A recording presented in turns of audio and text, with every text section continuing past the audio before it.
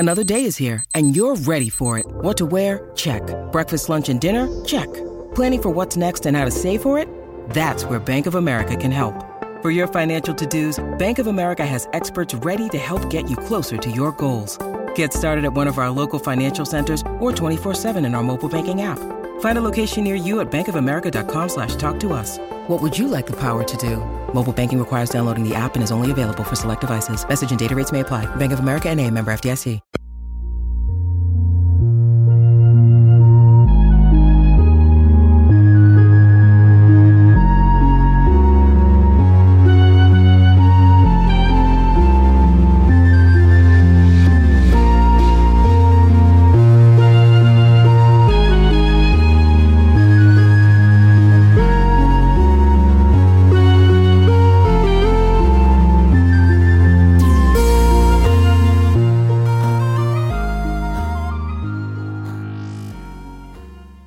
And welcome back to the Legend of Zelda Lorecast. I'm your host, Aaron, and joining me is my fellow host, Ariel.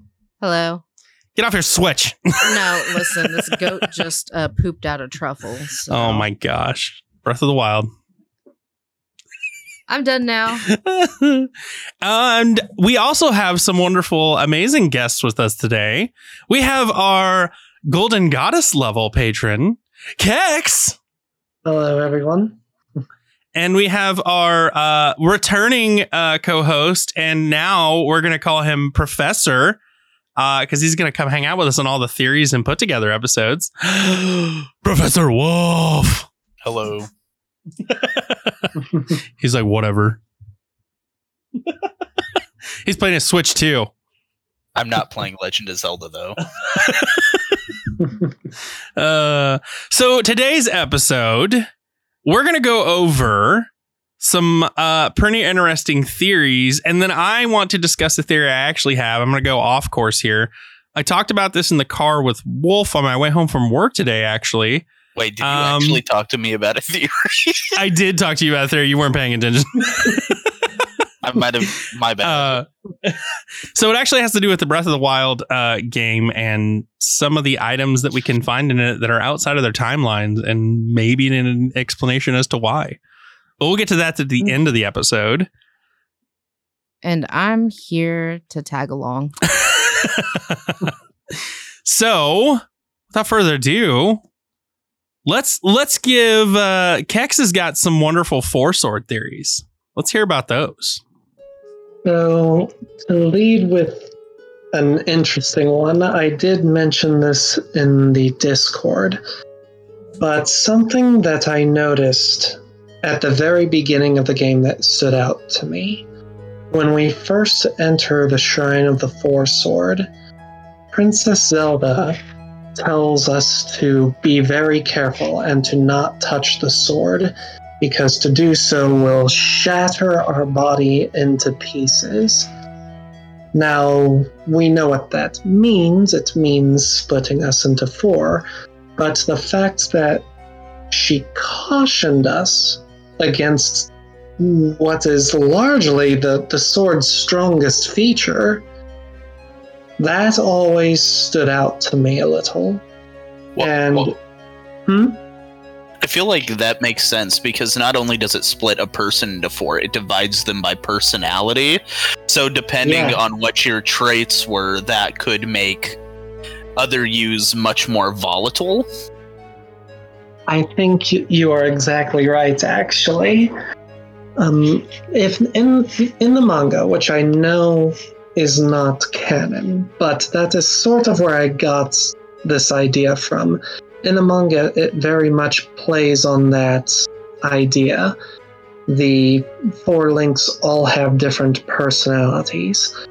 And indeed, when you think about it, the name Link came about because he is an avatar for the player. He is quite literally a link between the player and the game. With there being four links, there are now four players. And as Wolf said, four potentially very different personalities. The fact that she cautioned us made me wonder if this is possibly meant to be taken a step further. Once the sword is returned, the four merge back into one. I cannot help but wonder if the minds truly do merge back into one, or if that person must now live with four conflicting personalities in their mind, almost like classic depiction of multiple personality syndrome. And when I say classic, I mean old-fashioned. I'm not a psychologist, so I do not know how exactly it works in reality, but in old movies and such, it would work similarly to this. I also think this sort of because of the background of the hero of the Four Sword. The original one before this game. I have yet to listen to your episode, but did you two cover the original hero of the Four Sword after the Minish, but before this game? Yes, somewhat. We went into the actual heroic story of it. We didn't go into the actual characterization. Not to worry. I will not take up too much time doing this necessarily. But one thing that I do wish to point out is that he was sort of a hermit. Much more so than we see really any other Link in the series. All we know about his background is that he came from the forest. He already had the Four Sword to begin with, which leads many people to speculate that he may be a direct blood descendant of the hero of Minish. Mm-hmm. He heard what was happening, said he would defeat Vaati, did so, and after escorting the girls back, he simply went back to the forest, never to be heard from again. If he had always wielded the Four Sword, perhaps that is why we see him alienate himself from the rest of society. He struggles to live in normal society because he is quite literally four people in one body because of what this sword has done to him. Okay. I like where this is going. Can I add a little bit of piece of info here as well? Absolutely. So I like this theory for one simple principle, and that is, since the timeline change up, since now we know Minish goes before Four Swords. In Minish, we see Vaati as a normal, villain, so to speak. But in Four Swords, Vaati is explained as a rampaging, vicious, basically just a creature. Yes. And it basically explained that he has no memories of his previous existence. So, that being said, Vaati at the end of Minish was sealed away into the Four Sword. Yes. Much like Demise at the end of Skyward Sword. Exactly. But as we know with Demise and Gandalf and all the... Ganondorf. You're welcome. Yeah, Ariel in the last episode, Gandalf.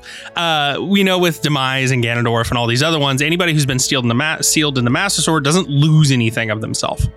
But with the Four Sword, it's different rulings.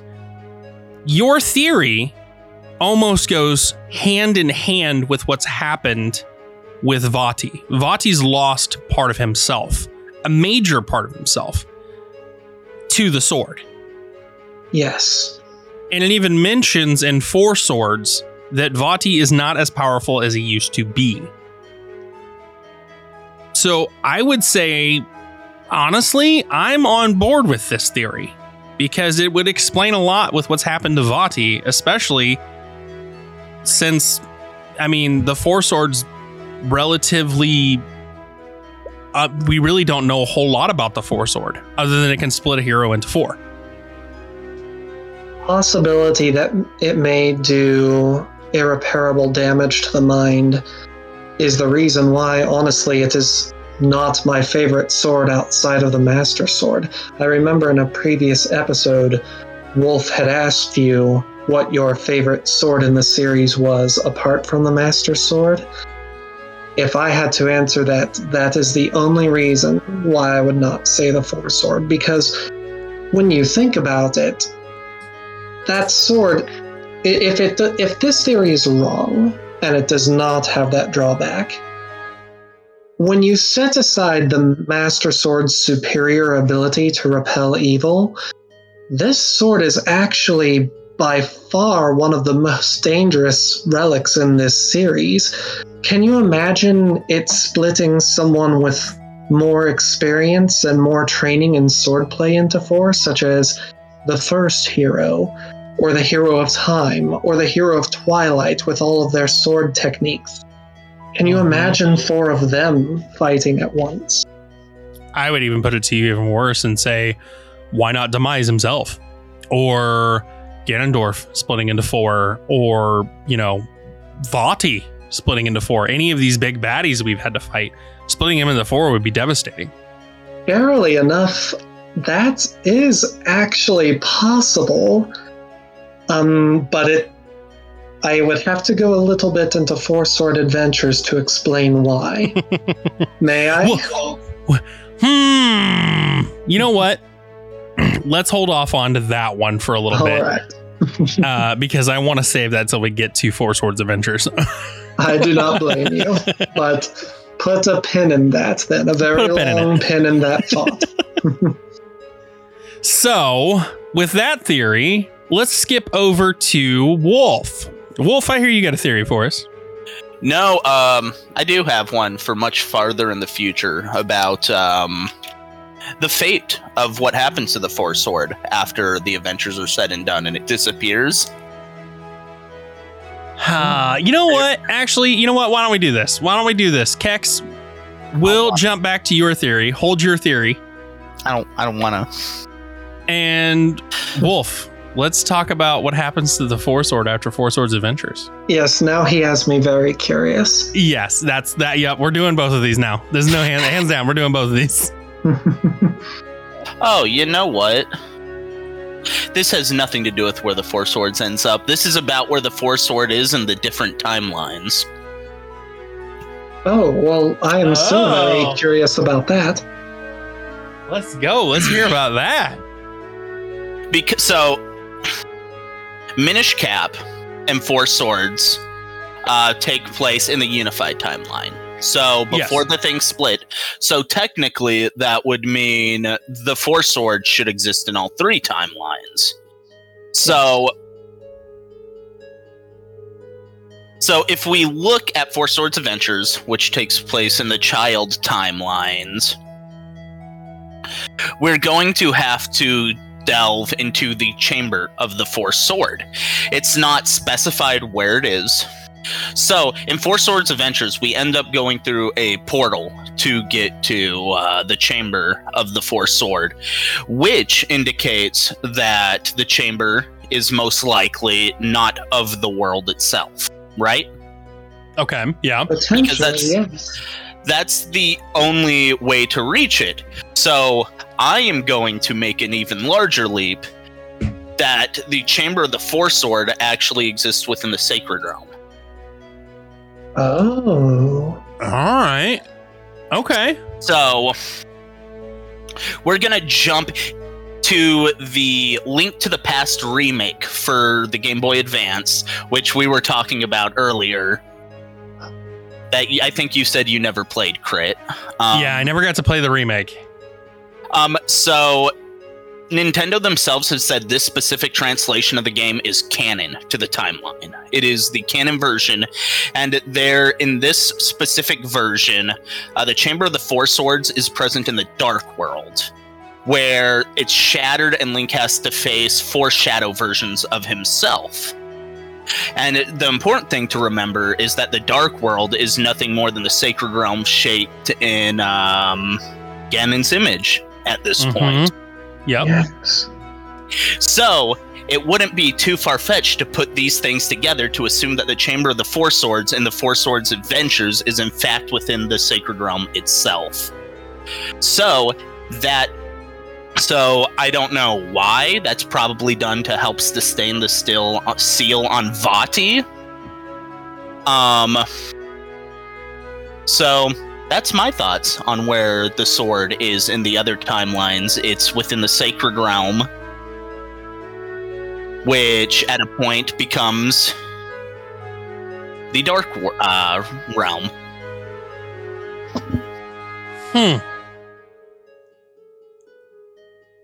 That. Go ahead, Kex. Well, I never thought of that. Oh, sorry. Go ahead. Oh, no.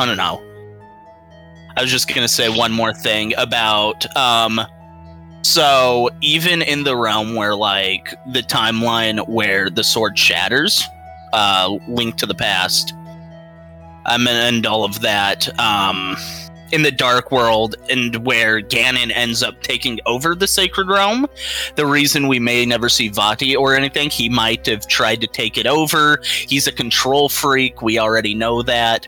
Ganon already has the full Triforce in one of those timelines especially. So he might have just dispatched Vati himself. So, for even defying him. Wolf, I think you are honestly almost exactly right. I never considered this possibility before, but your theory actually plays very well into another theory that I have. It does involve a little bit of Link's Awakening, but there is a villain in there, and for the sake of you three, I will say it, but with the magic of editing, you can remove this if you want. The Nightmare, the main boss in Link's Awakening, its final form, which I assume is its true form, because as I understand it, that is usually how final forms work, and also the music changes to be more dramatic when it assumes this form. Its final form is actually very, very similar to Vati.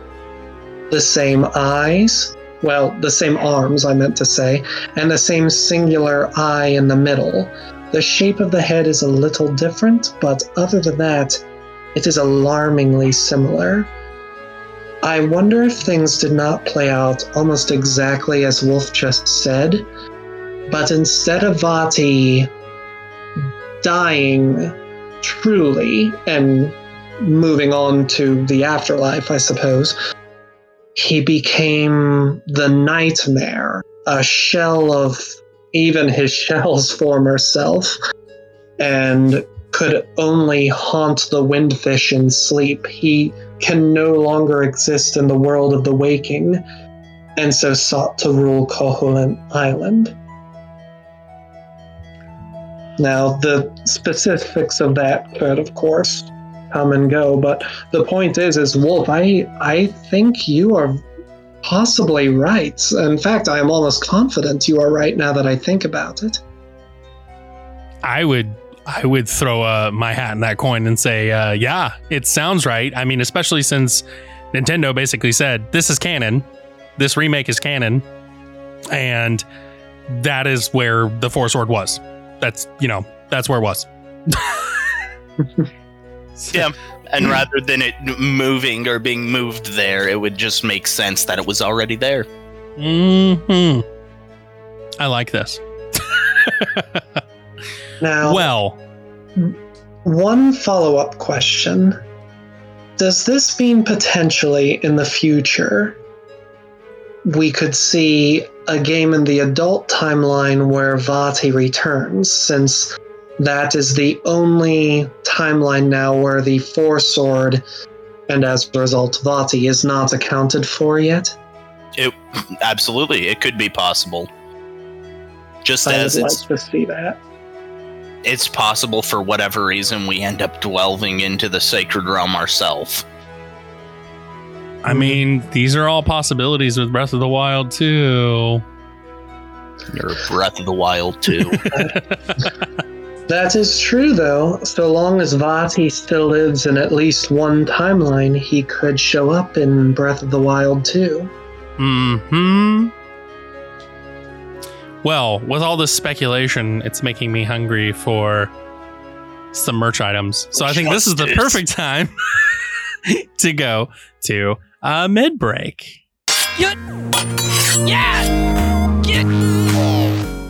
Well, here we are, Ariel. We're in the middle of the show. Oh, we are? We are. Oh, wow. We're in the middle of the episode. Oh, wait. It's awful middly in here. Yeah, that's what I was about to say. It's awful middly in here. You know what we do first in the middle of the show? No. Why don't you enlighten me? It's too hot to think. You know what? I'm just going to let Kex do it. Kex, what do we do first thing in the middle of the show? Thank our... Thank the sponsors, it sounds like. patrons. Thank the patrons. Wolf was so excited about that. And we tried. We got there. Wolf was so excited. But yes, we have to thank our patrons. So first off, we have to thank you, Kex, for being a Golden Goddess level patron. So thank you, Kex. You are very welcome. The next one we have to thank is our Hyrule royalty, Paul Butt. I'm never going to use to saying that name. And I almost want to say it's like a boot, but I'm not sure. So if I'm saying it wrong, please feel free to send me a hate mail. Please don't do that now. Please do. Our next patron is our Sheikah patron, Relic 2 Redman, and our Kokiri patron, Remington Coutier. So a huge thank you to our patrons. We are rolling into, I think, month 3 of our Patreon being live. I have no idea because my show doesn't have one. On its way. But no, once we hit month 6, we're going to give out some nice little goodies to each one of the patrons at $25 and above levels. And they're going to get some like goodie gifts. And Kex, I think Kex has got a special one-of-a-kind merch item coming your way, don't you, Kex? I think so. I've honestly not been keeping track, but yes, I think I was supposed to get something. I think you're supposed to get a mug. I think is what you chose, was a custom mug. Yes. So if I picked a shirt, my friend would steal it from me. So yeah, different tiers get different awesome, cool stuff. Didn't mention it last episode, but because of Patreon's rules, we can't do giveaways. We originally had a bunch of giveaways and stuff set up on the Patreon, but that stuff's going to have to change. So instead of giveaways at each level from $25 and above, instead you're going to be gifted a wonderful collectible item or cool LOZ merch, varying in different levels. So from $25, you'll be getting a minor gift. For our $50 patrons, you'll be getting a medium gift. And for our goddess level patrons, you'll be getting a really super awesome gift. And these will come out to you every 6 months. So if you're on our Patreon, make sure your addresses are updated for all the lovely goodies we're going to send. And if you're not on Patreon and this sounds awesome to you, go ahead and head to Patreon, Legend of Zelda Lorecast Patreon, and get yourself signed up. I think our next goal, is $450 monthly, and we're going to be gifting a Switch to one of our patrons. So that'll be fun. So with all that being said, the next thing we have to do is rattle off some of these awesome 5-star reviews we got. We got a ton of these, Ariel. We still have a ton left to go through. Yep. So we're just going to get right into it. This one comes from Sid Raid, LOZ podcast. I love this podcast. I've been a Zelda fan my whole life, and I never get tired of listening to people talk about it. You all do an amazing job with the lore. I can't wait to hear more from you. That was so nice. No. So the next one comes to us from none other than the Dooku King himself. Can you believe it? No. The King of the Deku came and sent us a message. It's awesome. Says, I love Legend of Zelda. This is the best Legend of Zelda podcast I've ever listened to. Can't wait to hear more LOZ. We can't wait to talk about more of it. It's going to be fun. I hope so, since, we do a show on it. So the next one comes to us from Love Majora's Mask. And it says Love Majora's Mask.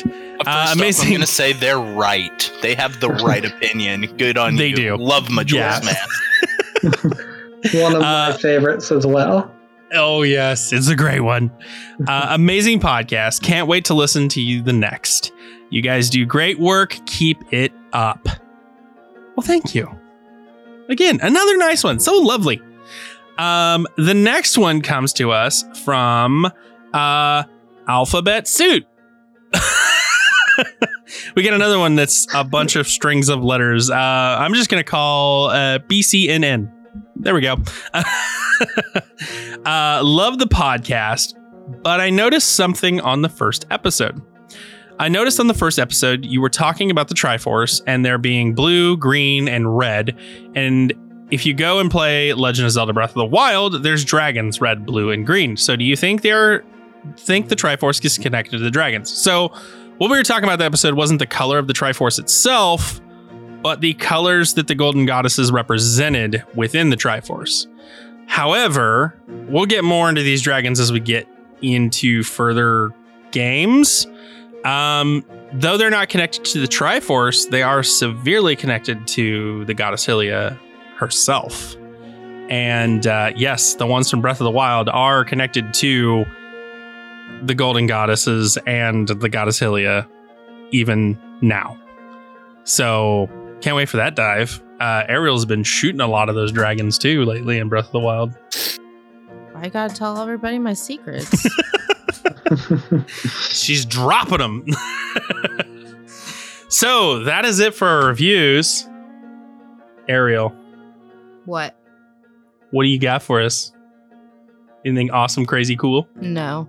Oh, This is really cool. ooh, let's hear it. So it's a Legend of Zelda white gold Nintendo Switch skin. Yes. And this comes from Lux Skins, and it's absolutely gorgeous. And you get one Switch console vinyl, you get one Switch dock vinyl, Ooh. and you get one Switch Joy-Con vinyl. Ooh. And it's absolutely gorgeous. Yes, that is beautiful. Yeah. And it costs money.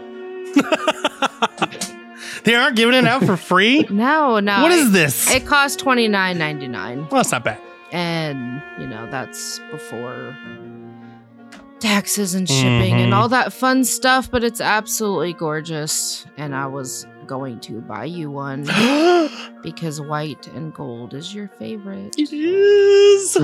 I blame Legend of Zelda. So that brings us to I see a face on the computer screen and it looks like Wolf is excited to give us something. What do you got, Wolf? So I went on a journey here to find something expensive but worth it. So clocking in at $300. Whoa! I bring to you a replica of the Master Sword from Breath of the Wild. High carbon Damascus steel, leather wrapped handle with brass Oh my goodness. hand guards. Can I has Ariel? It is a double-edged blade and it is gorgeous. I can has though, Ariel? No. No. Do you want to know why you can't have it? Why can't I has? I'm dropping a picture Because- into the chat for people. Ah, look at that. That thing Coming is with a gorgeous. Scabbard too. Oh yeah. No, you can't. Because you came home with a katana? Yeah. No. Just no. Just because I came home with a different sword. I can't have. No, because listeners, let me tell you a little something about Aaron. Oh. Okay? He doesn't hurt himself. He hurts everyone around him. That's not it's 100% true. And I'm gonna get like my fingers chopped off or my foot, an entire leg. Listen. It's true. It's true. No. So no. No more swords for you. Spoilers. So yeah, if you have $300 lying around, come get this. It's beautiful. It is gorgeous. We'll have links in the show notes for both of these things. So you Are we gonna have 4 links? Gorgeous, honestly. It is gorgeous. I think we are going to have 4 links for 4 swords. Kex, did you bring us something this lovely little mid-break we have? Back when I was looking for a spiritual stone set, you might have actually sent me this, Aaron. But it was a spiritual stone set from Ocarina of Time for a fish tank.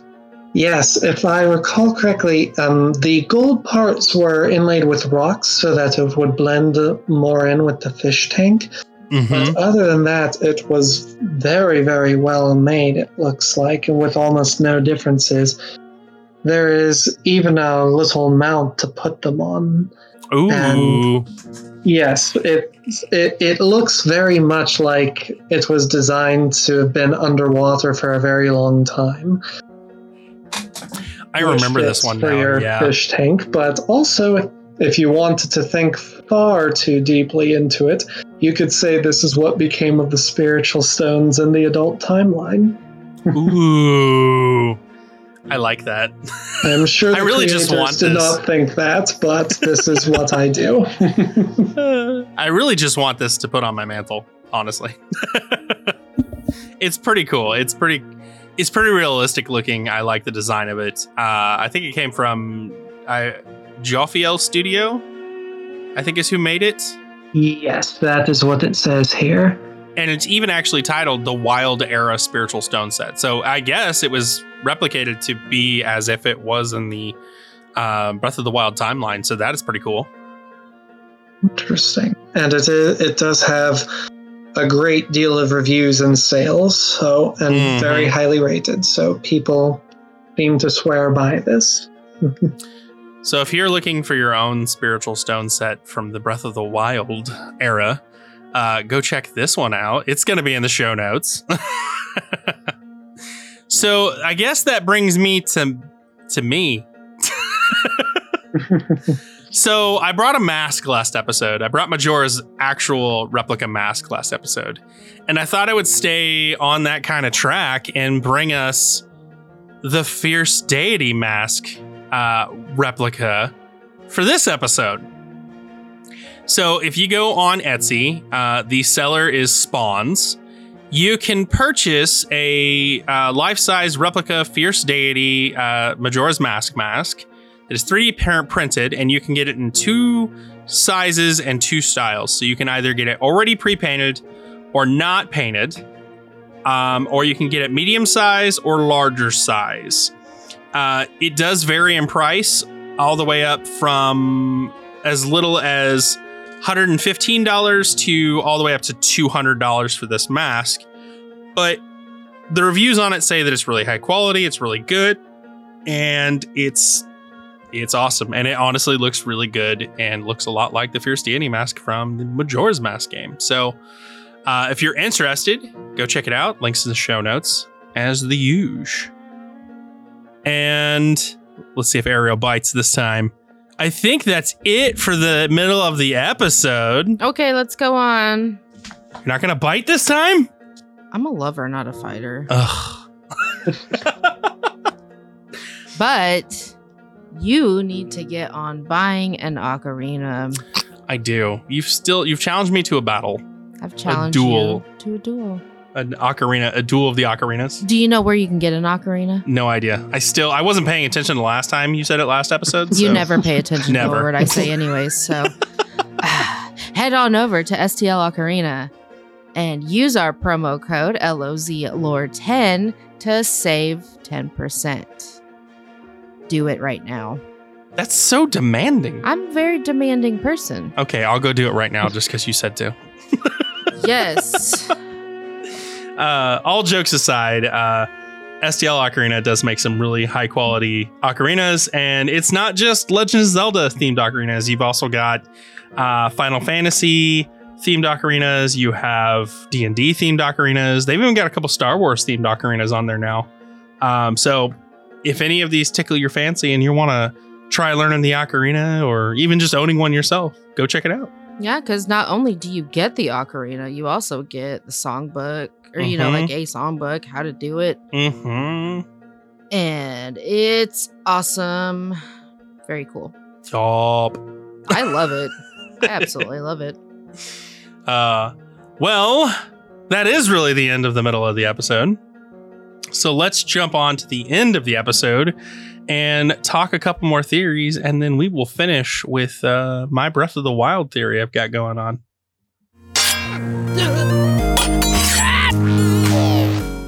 Well, here we are. We're at the end of the episode. I had to sing that one.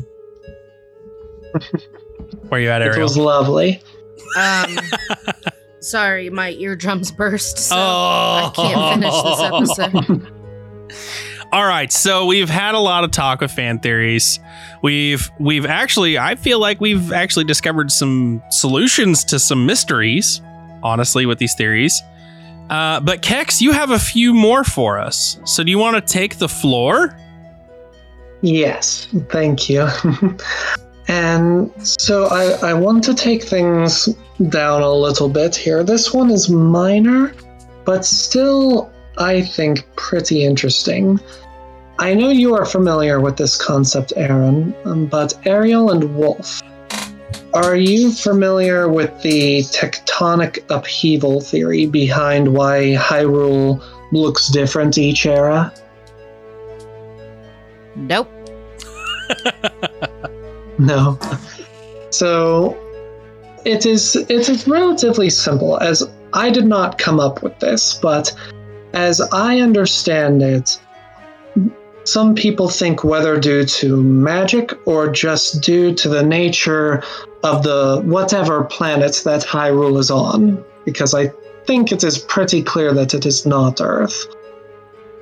People think online that the tectonic plates of the world sometimes shift much, much, much more rapidly than in our own world, which takes millions of years. I believe the original continent that they theorize about that was on Earth was Pangaea, and over the course of millions of years it broke apart.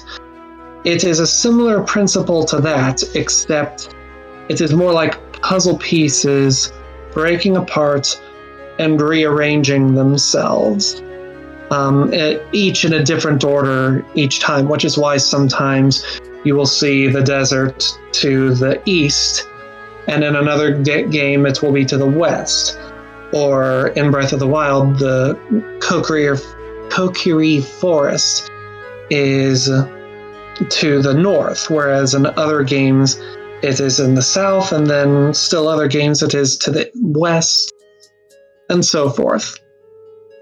The reason why I bring this up, I'm going to send the three of you a picture of the map as it appears in Four Sword. It is very, very different compared to anything else we have ever seen in the series. So much so to the point that I think it may actually lend credence to this theory. It looks like several pieces of Hyrule just slammed together all at once. Because this is an audio format, for the listeners, you will see that there is a large forest to the southeast, a giant blue mountain with waterfalls running down it to the southwest, with icicles coming out the top, no less. And then literally right next to that, to the north, are 3, it appears to be currently erupting volcanoes. The sky around the area is completely red. There's smoke coming out of them. The craters are lit up. It looks like they are erupting. So I actually think this game may be taking place during or possibly at the end of one of these great tectonic shifts. Especially because of the 3 volcanoes. I cannot think of any other game that has even 2 volcanoes in it at once, let alone 3. Now, of course, one of them is probably Death Mountain. The second one may be Mount Crenel from Minish Cap. Mm-hmm. The third one, though, the only one that I can think of might be the volcanic region in Holodrum, of all places, which we see in Oracle of Ages. For those who may not know, Holodrum is a completely different country from Hyrule. That is my only thoughts as to where this third volcano could have come from. And again, I must point out the proximity between the volcano and the Icedolver Mountain.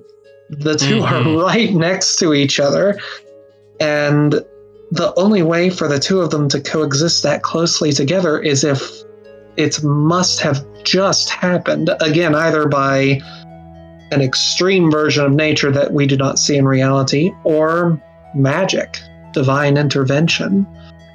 I can't say that I completely disagree with this theory, but I have my own I've been working on.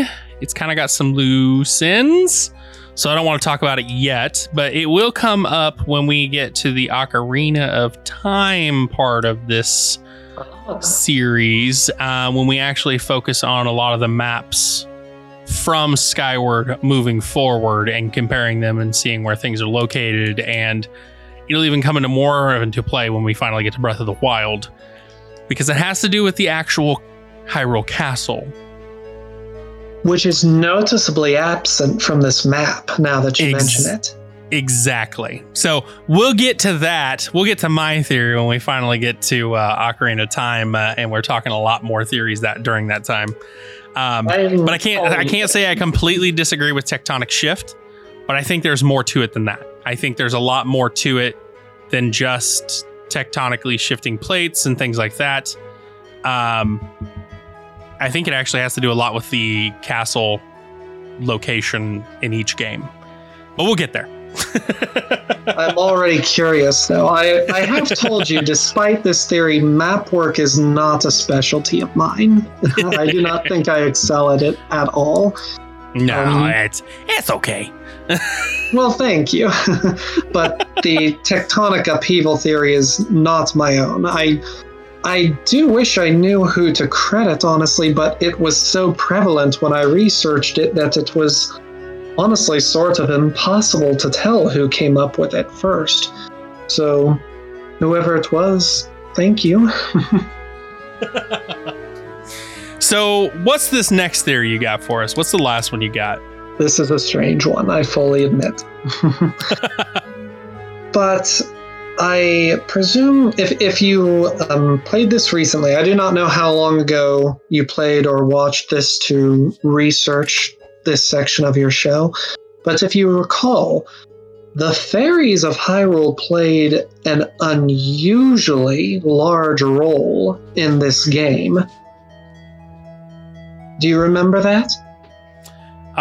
You're talking about Four Swords itself. Yes. Yes, Four Swords. Yeah. My apologies. Yes. So we see great fairies. We see fairy shards, of all things, from Majora's Mask. As far as I know, these are the only 2 games that fairy shards appear in, which is to say, those strange-looking pink, green, blue, it depends on the temple, fairies that you collect throughout the temples of Majora's Mask. Those actually make an appearance again in this game. And to top it all off, fairies, the normal kind that just heal you, they are much, much easier to find in this game than I think any other game in the series. Just by cutting grass, they frequently appear. In addition to that, of course, you have the Great Fairies actively facilitating your progress towards confronting Vati. Mm-hmm. And I was wondering why this was our first time playing through it.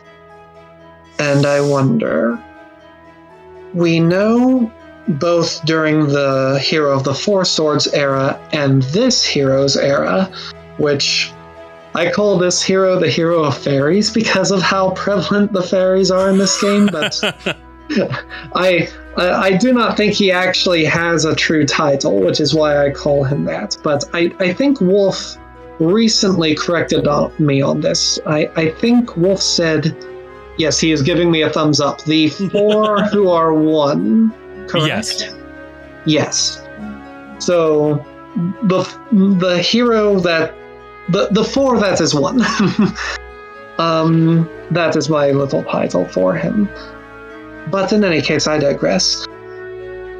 I think what may be happening here is, especially with Great Fairies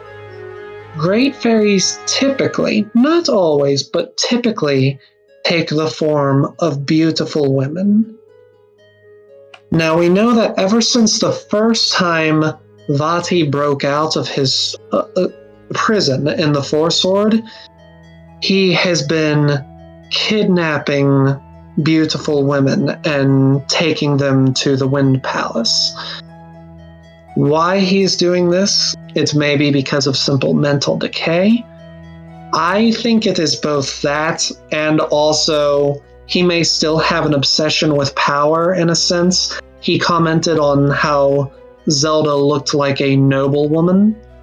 And so I think maybe he may be selecting the women based off of their status, potentially. A different kind of power, social power. But I digress again. When we consider that most Great Fairies look like beautiful women, I wonder if perhaps Vati was not limiting himself to purely human victims during his first breakout with the Hero of the Four Sword.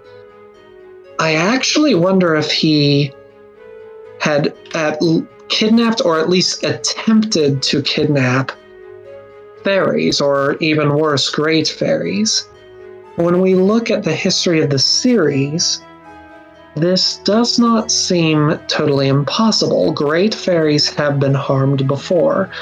The most well-known of these instances is probably Majora's Mask again. We see the Skull Kid actually shatter the Great Fairies into pieces, 5 of them, no less. And he is actually able to physically punch a normal fairy, so despite the fact that they are classified as spirits, they are physical, they are tangible, they can be harmed. Yeah. Furthermore, we also see that they are subject to magic and curses. In A Link to the Past, there is a Great Fairy that is mutated by the Dark World into being it almost looks like she is half Great Fairy and half Moblin. It is sort of a piggish form. And then, even more extreme, we see in the Oracle of Ages a Great Fairy that has been changed literally into an Octorok. Not a hybrid, an actual Octorok.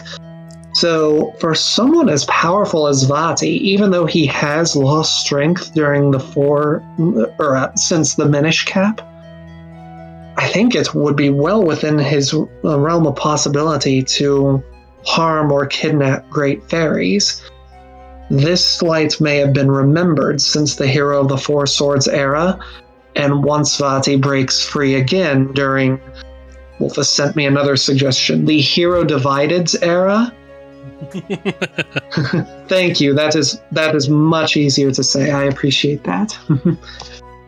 when we see Vati break free in the Hero Divided era and kidnap Zelda, the fairies as a race may remember what happened in the past, and this may account for just how much they mobilize in this game to assist Link in eliminating Vati. They're absolutely coming out of every corner of Hyrule in this game. It is very unusual. So there is another theory that explains the fear of the fairies.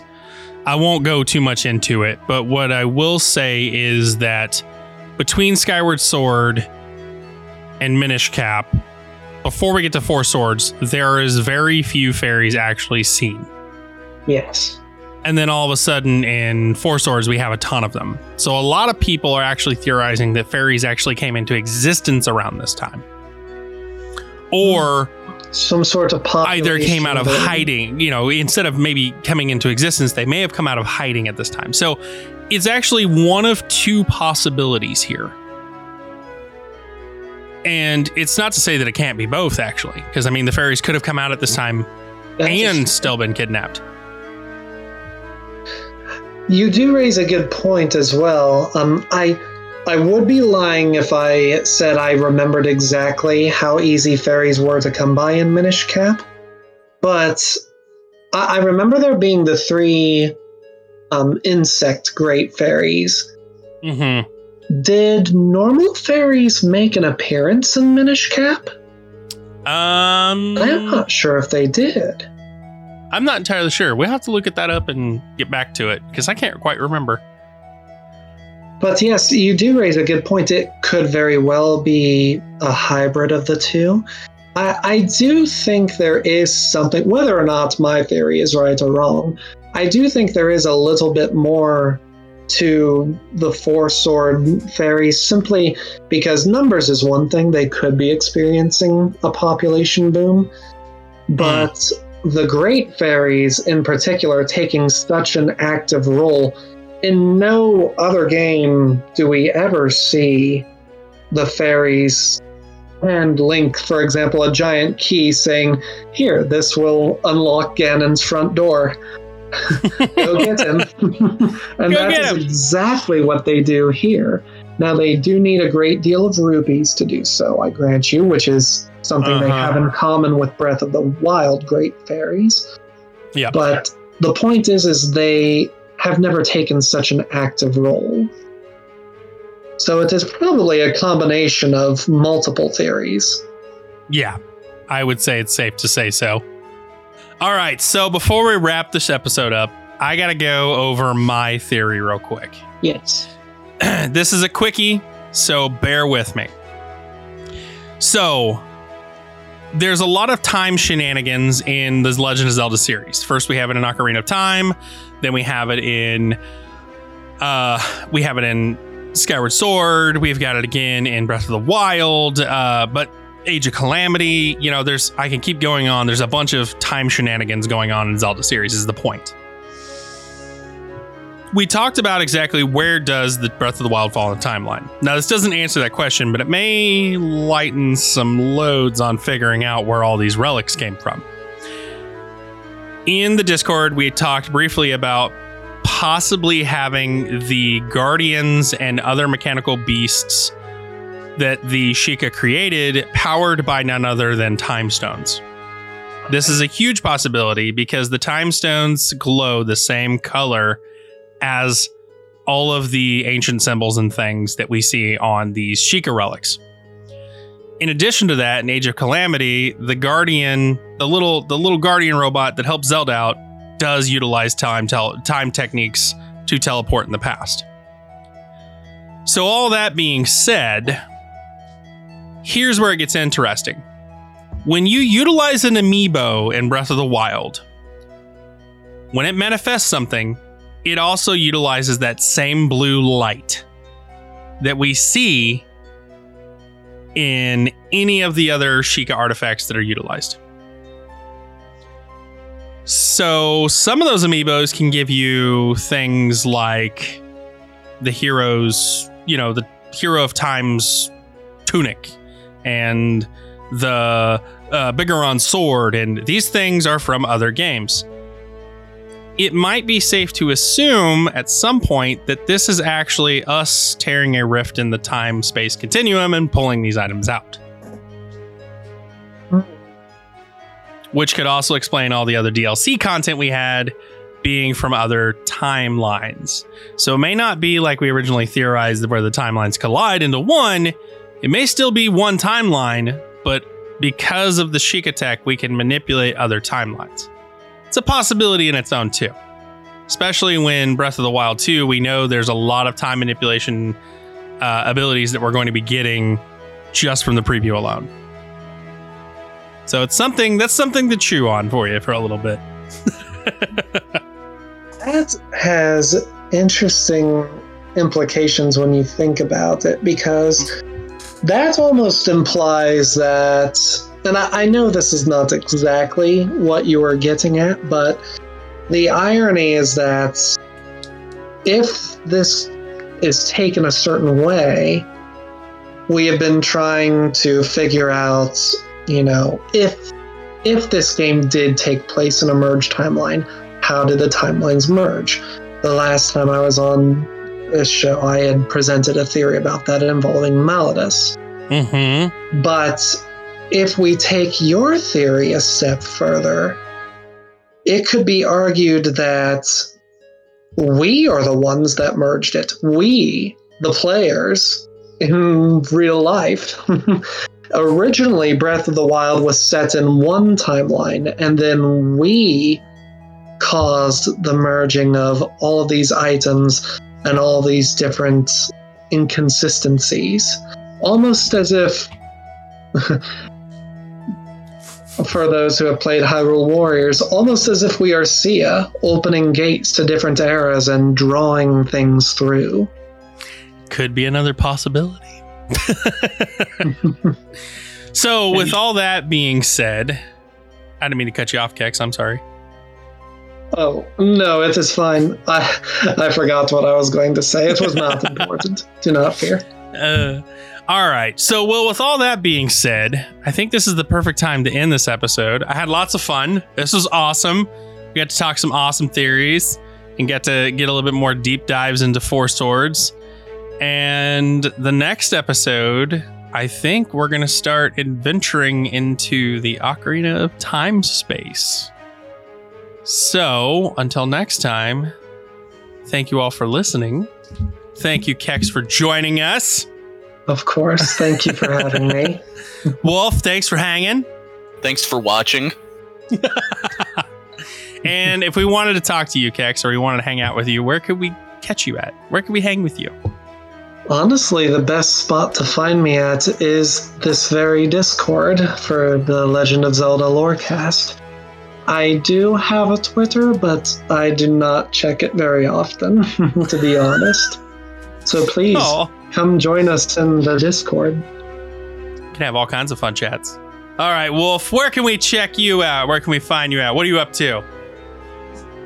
Well, I'm sitting here talking podcast with you. But you can find me in the Discord with everybody else.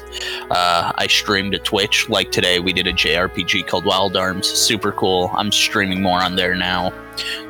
You can find me everywhere on the internet as Wolf's Lore. You can also check out, you want more of me, Ariel, as well as a co-host. We have a podcast called The Academy of Terror. We talk horror culture on there. Give it a listen. It's cool. That's what I'm doing. Yeah. Oh, goodness. And Ariel. Yeah. Which podcast do you want to drop today? You know what I haven't dropped? And you keep promising in Patreon for? Call of Cthulhu Mythos Mysteries. Oh, that's for our 18 and up fans. Yes, I am the keeper of that, and it is a Call of Cthulhu 7th edition live play podcast. Mm-hmm. A lot of fun. Oh, yeah. This season, it's been a lot more fun because I get to play a overpowered pulp character with 8 different personalities. But anyway, So I do want to give another shout out this episode to the wonderful, wonderful gents over at Hello High Roll, Chris and Pete. If you haven't bothered to give them a listen yet, do yourself a favor and go check them out. It's a wonderful podcast. It's lots of fun. They go and explore Hyrule to the fullest, game by game. They've done Skyward Sword. They're on Minish Cap right now, and they're moving on to Four Swords pretty soon. It's wonderful. If you ever wondered what Octorok tasted like, No. if you ever wondered what a fairy might taste like, No. or if you ever just wondered what always, or if you ever just wondered where the coolest spots in Hyrule to hang out, do yourself a favor, go check it out. It pairs wonderfully with this podcast. It pairs wonderfully with the wine. It pairs wonderfully with the wine. Good old Octorok. They're great. It's fun. It's a blast to listen to. Go check them out. That podcast is Hello Hyrule once again, and you can get it wherever you go. So you get your podcasts. So, without further ado, thank you all for listening. Tune in next week. Bye. Thank you all for listening to the Legend of Zelda Lorecast tonight. We hope you enjoyed yourselves. If you did, tell a friend, leave a review. We'd love to hear from you. You can chat with us all things Legend of Zelda on the Robots Radio Discord, or you can get hold of us on our Twitter at LOZ Lorecast. Intro and outro were done by Betno Landscape. Links are in the show notes below. Till next time, dear listener, it's dangerous to go alone. Take this.